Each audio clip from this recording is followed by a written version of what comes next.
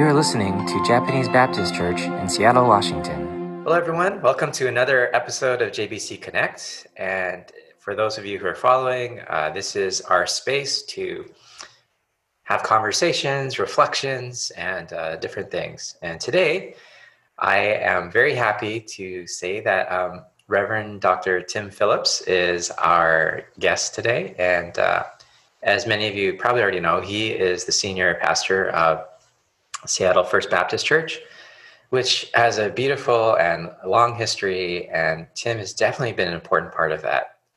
There's so many other things I could say.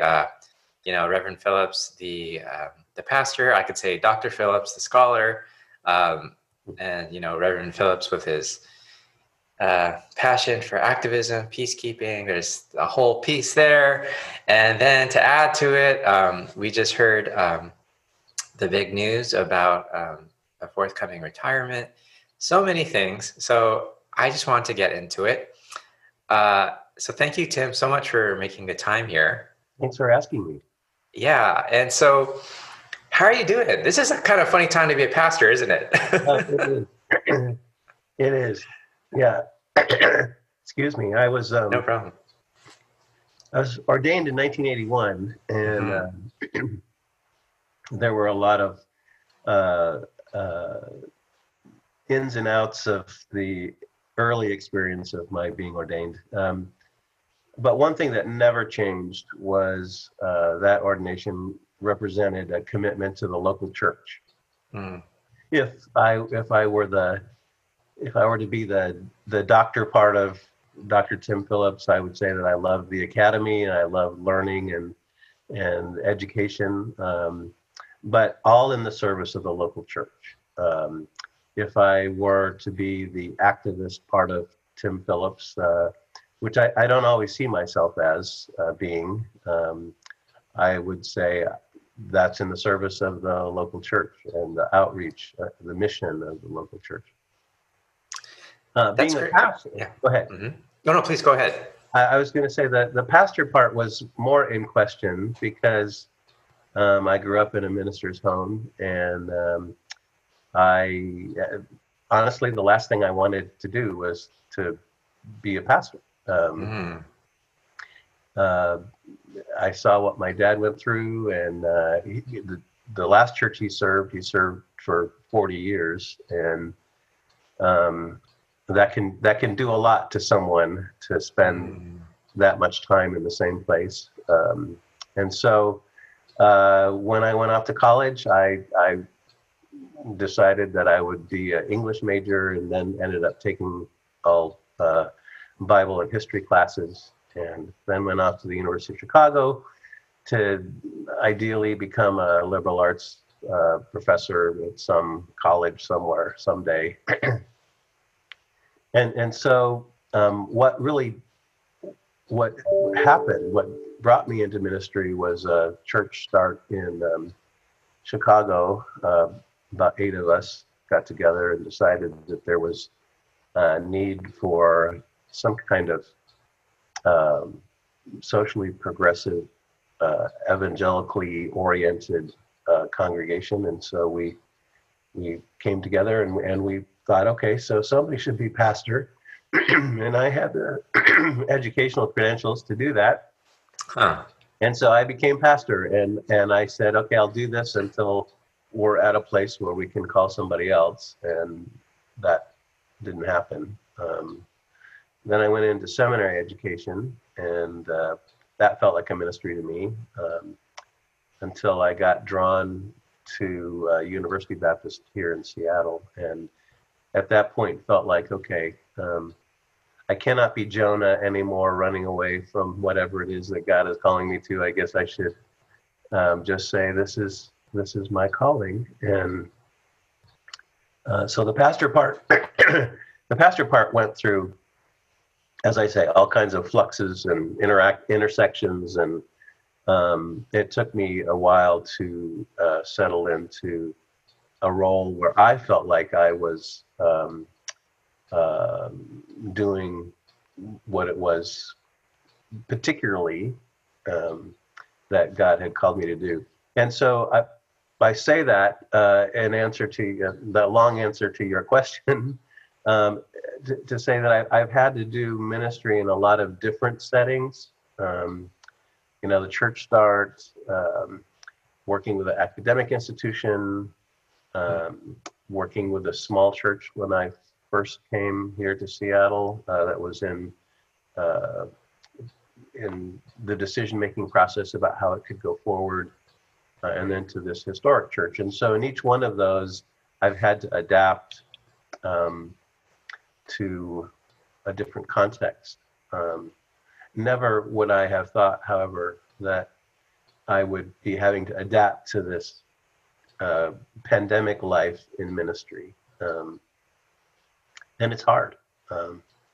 My joke is that I spent my whole life being trained that ministry was being a non-anxious presence, and I feel now like I'm an anxious non-presence.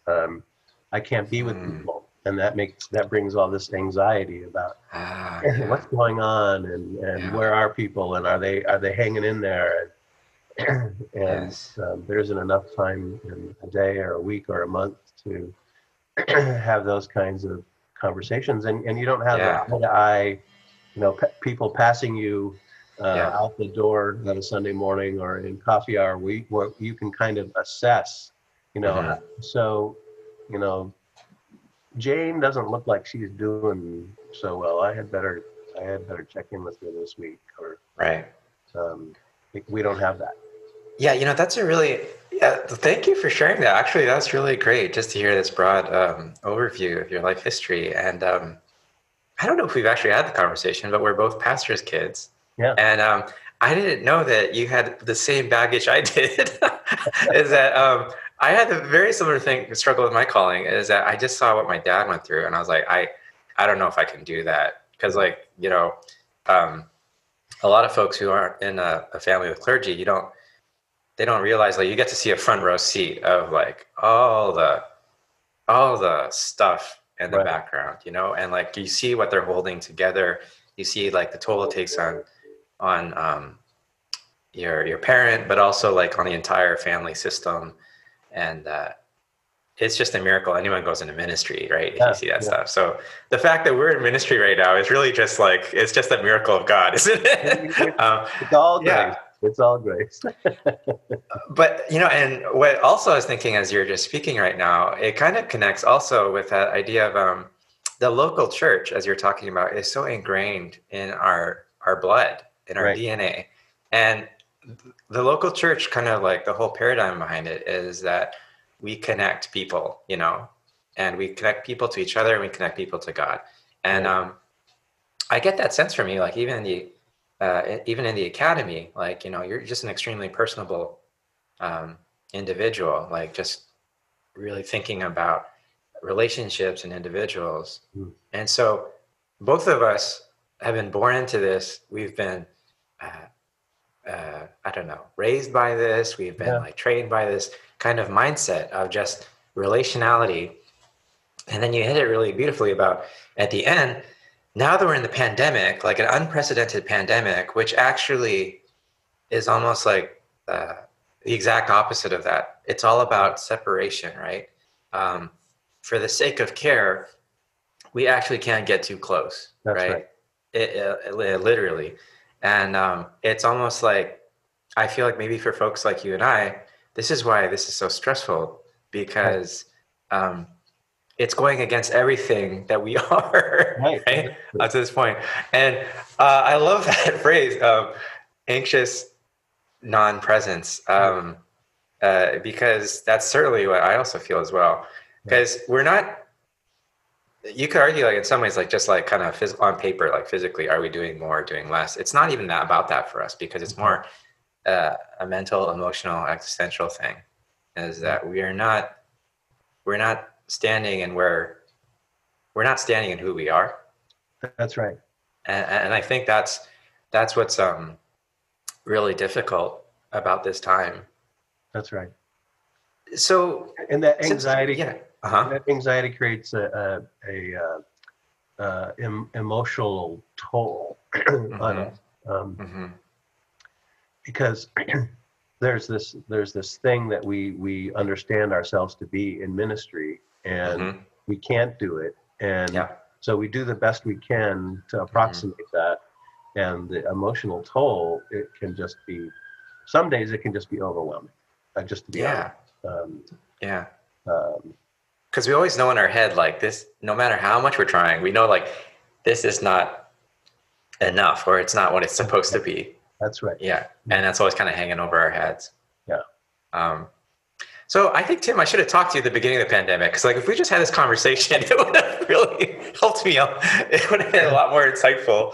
So this is my fault. You should have been the first guest. That's what I realized now that I'm listening to this. No. But I really appreciate we're talking about this. So, like, in these times, these very unique times of pastoring, it sounds like the only way we can really get through this is, like, leaning even more than ever in self-care, not just for ourselves, but for others.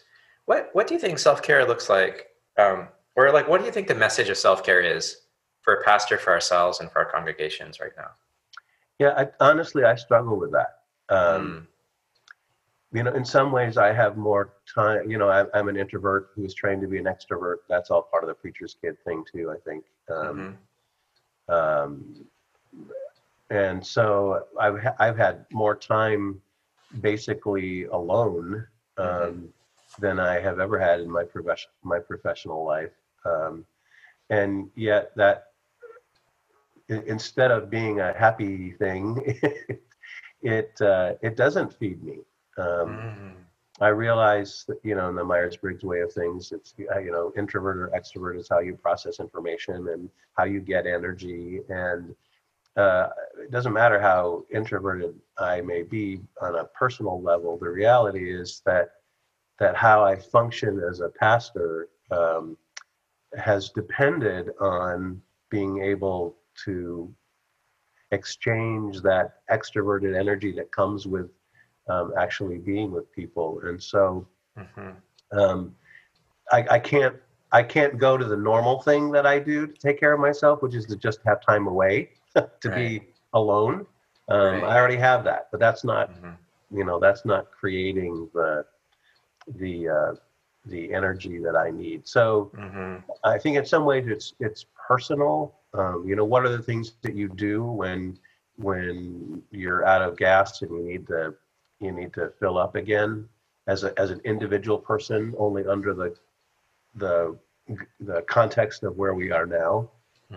So one of the things that I've started to do is to have conversations like this, to actually reach out to other pastors and you know, we have this conversation that we do about every other week with Evergreen pastors, and I have made a point of being at that, even though you know, there might be other things I should be doing. I make a point of that in part because I need to have that conversation with other pastors about what they're experiencing, and so that's one of the things that I'm doing during this time. And I'm also trying to, this has been an issue all my life, and it goes back to the sort of measurements we have in our head about what it is to be a good pastor, having grown up in a minister's home. To say, to live into the word enough. This has always been I've never been enough, right? I've never been enough to be a good pastor. I've never been enough to be a good partner. I've never been enough to meet all the demands of especially the world in which we live right now. And that's a hard habit to break. And to settle into, okay, it is enough that I made these 3 phone calls today, and had good, you know, interactions with someone. It is enough that I got that sermon written to be to be recorded at, you know, ahead of time. It is enough that I had some study time in advance of a sermon or our Bible study, to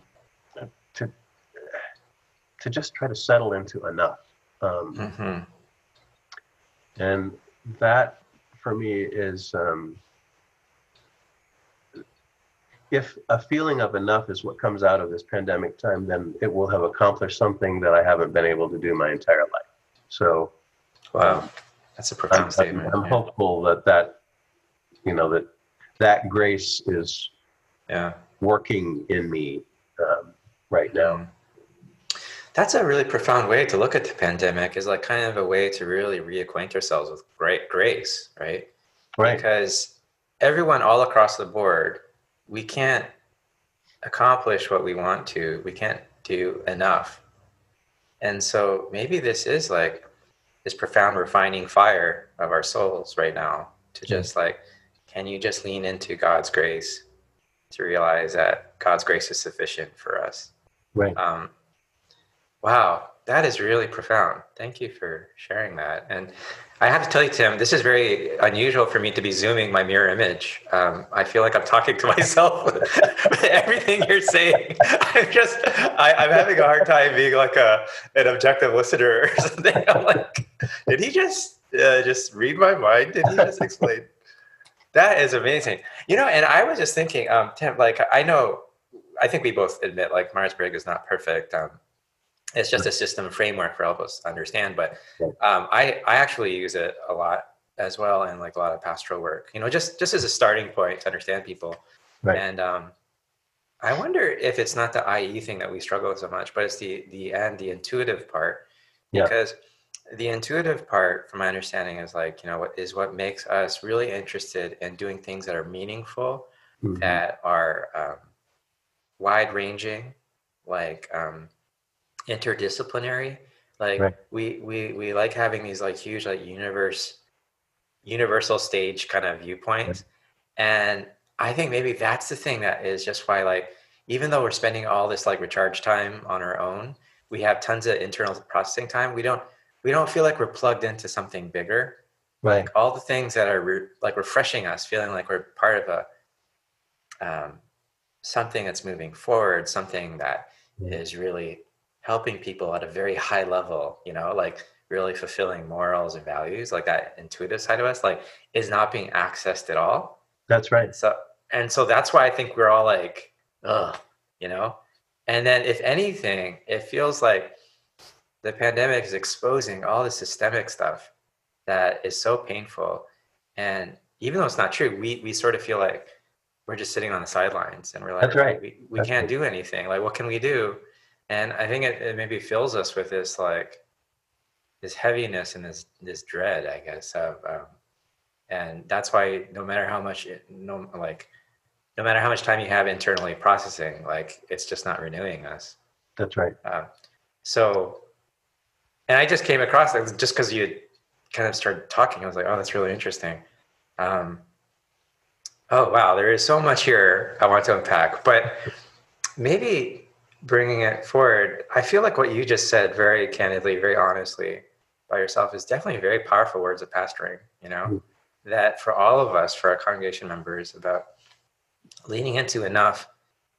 And maybe even getting that beautiful exhortation is like, look, if all you, because we're told all kinds of things right now, the pandemic, like, you know, this and that. I feel like I struggle with the whole word self-care, right? Like, I'm thinking, I'm sort of at a point now, like, I almost want to tell folks, like, look, just survive. I don't know. Just like, I just tell people all the time, be kind to yourself and just survive, you know? And it just sounds so less than, but I don't know what else to say. But I wonder if, like, your saying is a lot more elegant and probably more scripturally grounded in that.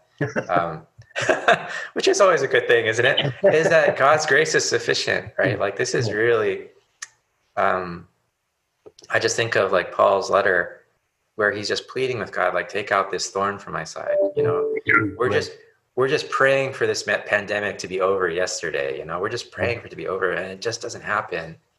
And then God just comes out to us and speaks to us, is that you need to learn that my grace is sufficient. Right. And when you are weak, that's when I'm strong. Right. You know, and I'm actually just processing this as we're talking right now, but like, it's just amazing that that I feel like that just really helps me focus like what we need to be doing. So I really appreciate those words. Yeah. Thank you. Well, I want to thank you for the image of refining, because I think in the process of refining what is enough, there could be, I hope there will be new priorities that come out of this time together. You know, vocationally, financially, economically, Right. in terms of relationally. We were set on a pattern. I think the culture had set us on a pattern of so much um, uh, aggrandizement that couldn't be. That meant you could never be enough or have enough. And now we're in this position where there's deep questions about, at least for me, about enough. What is enough? Am I enough? Yeah. You know, you're a parent, and I think about the parents in our congregation who face that tension every day when they're trying to educate and care for their children and keep their jobs and take care of their home, and they can't go out. You know, it will refine our. I think it has the potential for refining our values and our priorities when this time is over. So that's really profound. That there is like a direct connection between refining and transition, right? Like the whole point of refining is that it is preparing you to transition to like a new perspective, a new paradigm, or whatever. And I think a lot of pastors would argue that perhaps one of the greatest things we do as pastors is that we help people navigate transitions. Transitions into new, a deeper awareness of calling, transition of life stages, literally like transition into death, into life. Like we are present in every transition, which leads me to something I really wanted to touch on. Your church has been engaged in this long-range planning. And then during the discussions, from what I understand, I don't know much because I'm an outsider, you had announced that you'd be retiring in 2022, right? And those are like, all of that, the long-range planning, your retirement, this is all about transitions, isn't it? And I find it really interesting that I found, like in the conversations of a lot of pastors I'm talking to, there's been kind of discoveries and discussions that the church is not very good at transitions. As much as like this should be so much a part of who we are as pastors, like there seems to be something that's difficult about transitions. What do you think? What do you think makes it so hard for pastoring transitions, and what makes it so hard for churches to transition? So I think there's two kinds of transition, and one I think the church is really good at, and the other not so much. So there's the natural transitions that we all experience. So transitioning from one stage of life, transitioning from life to death, transitioning into being a family. I mean, one of the most powerful things about a congregation and ministry is to walk with people through those normal transitions of life. Then there's intentional transitions. Not that all natural ones don't have some intentionality about them, but to get together the energy and the power to choose a transition, that's a different thing. And I think that intentional transition is hard for churches for a lot of reasons, mostly because the church has been with individuals through their individual transitions. They don't want that place that has provided that stability and constancy to change. And that's the pastoral understanding, I think, of the resistance to change. So of course these people don't want to, they don't want to have anything happen to the building because this is where our children were dedicated, where we were married, where we came into contact with God for the first time, they don't want it to change because it's had this important part in their life as they have transitioned through their own life experience. But the truth is, we are, as a community, in a new context that is, I think, calling us to transition to a new way of being together. And that's hard. That's an intentional choice we make.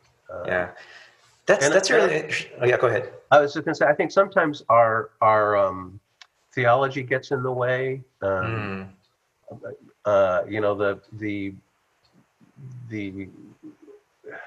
somewhat orthodox view that God doesn't change. Right. That God is always the same. Jesus Christ the same today, yesterday, and forever. Keeps the church from thinking that it has any forward movement it has to make, and if it does make movement, then it's betraying something. Yes. And the process theologians, the people who I think, Octavia Butler, Pastor Anita got me turned on to Octavia Butler, the African American writer, who says God is change. If we had a more favorable theology around change, I think the church could make that shift more easily. And I think that's what leadership in ministry is calling us to do now. How can we be helpful in this intentional transition that the Spirit seems to be calling us to? And what's the understanding of God that helps us get there? So for instance, one of the things I really hold on to is that great old hymn, "Great is thy faithfulness." Thou changest not. Well, okay. The most important part is the next line, right? Your compassions, they fail not. That's the part to me that we hold on to as God is in this change that is pulling us into a new future. So I think we have a lot of work ahead of us. Yeah, that's really profound. I mean, thinking theologically and philosophically, right? Like a lot of Greco-Roman philosophy, right, really talked about the unmoved mover, the deity. And we actually import that into the Christian faith, whereas actually if we really look at like the Judeo-Christian God, like through the biblical lens, we see that God is a creator, which is all about, right, changing matter, like nothing into something. It's a dynamic, like creative process. There's nothing static about God, right? If we're looking at this. And then I think you really illustrate beautifully that there is a way to talk about God as reliable, like not failing us, as faithful, right? That's the biblical word, right? So you can say God is faithful, dependable, but God is still changing the world around us, creating. Yeah, and God is in it. God is not just directing it from the outside. God is in it. Right. When I talk about God, I always rely on Ephesians 3. There's a power already at work within us that's able to accomplish far more than any of us can ask or imagine. That's God, and that power is already within us. It's not out there somewhere. Right.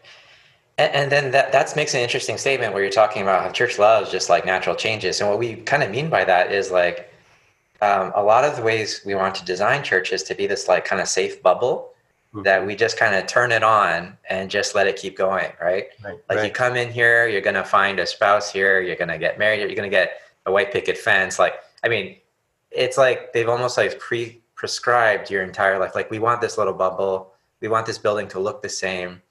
And it's almost like antithetical to what we see in the scriptures, is that God is this creative force, like disrupting powers, overturning things, so that new life can begin, even dying so that new life may start, right? That's right. Exactly.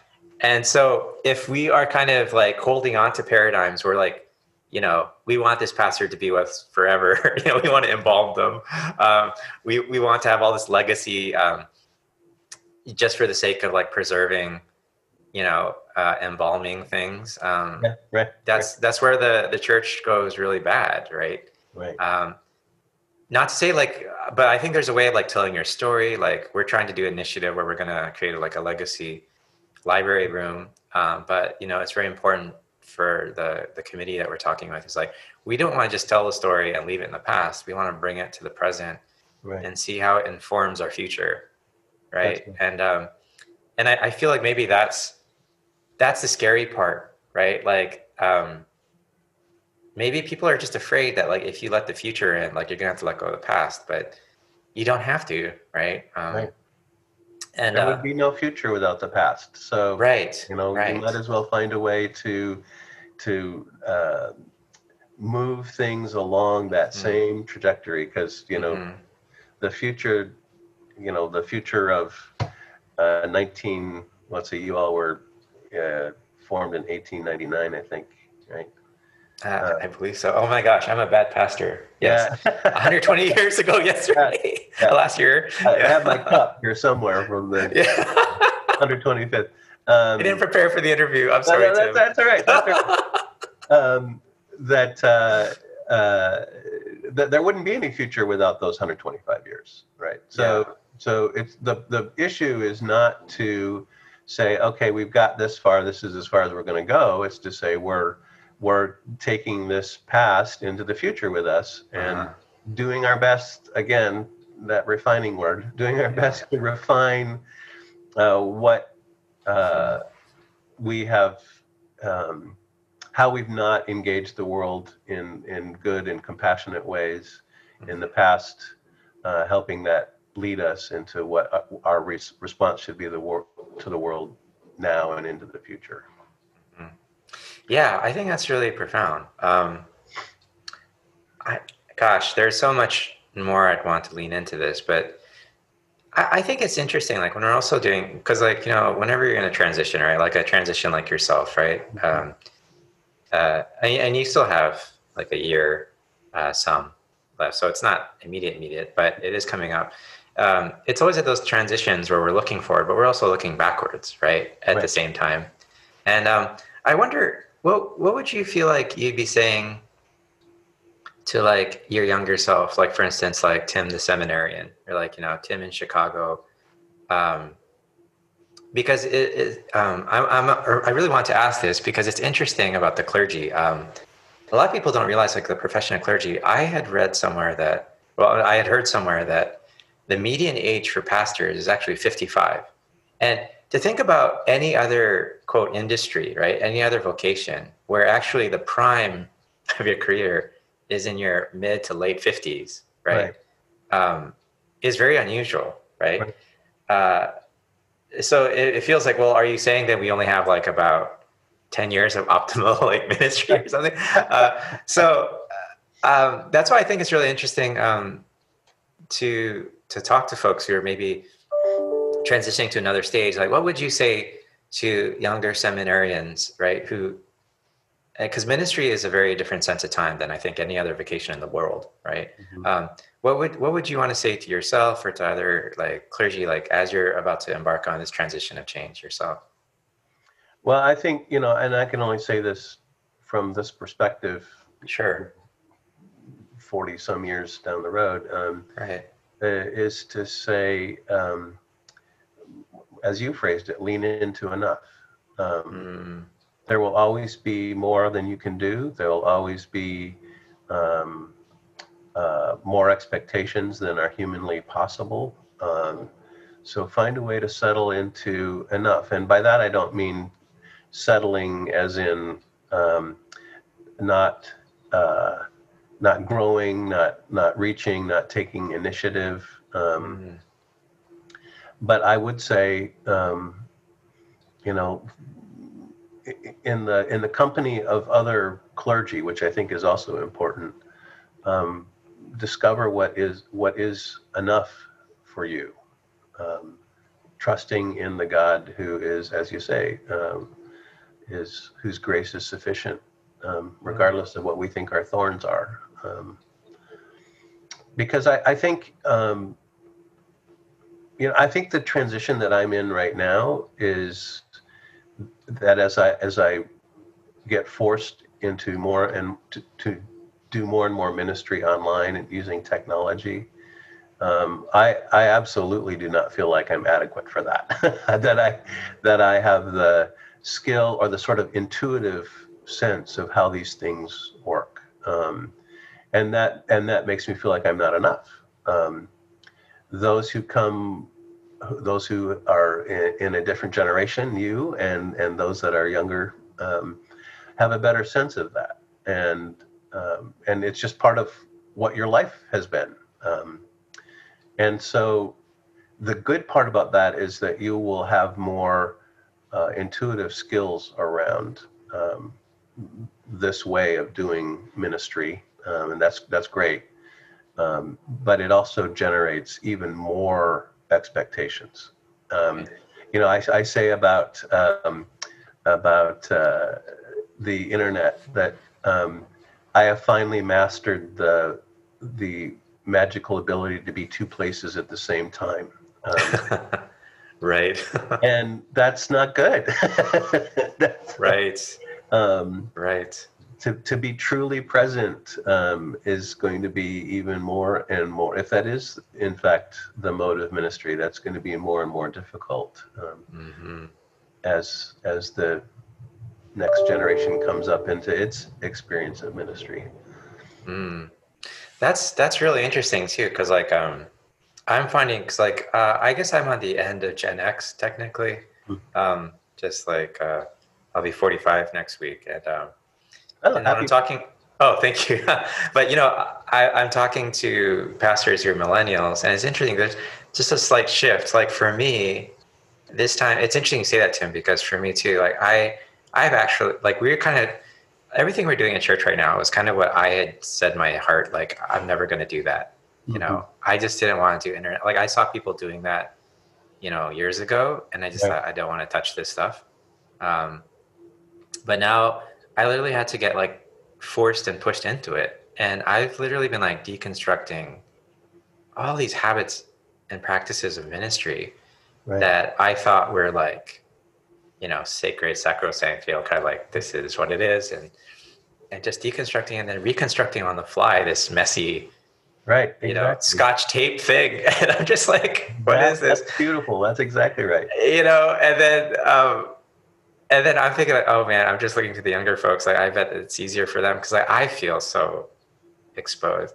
And then they're doing the same thing, but maybe their Scotch tape is just a little different, maybe a little more put together.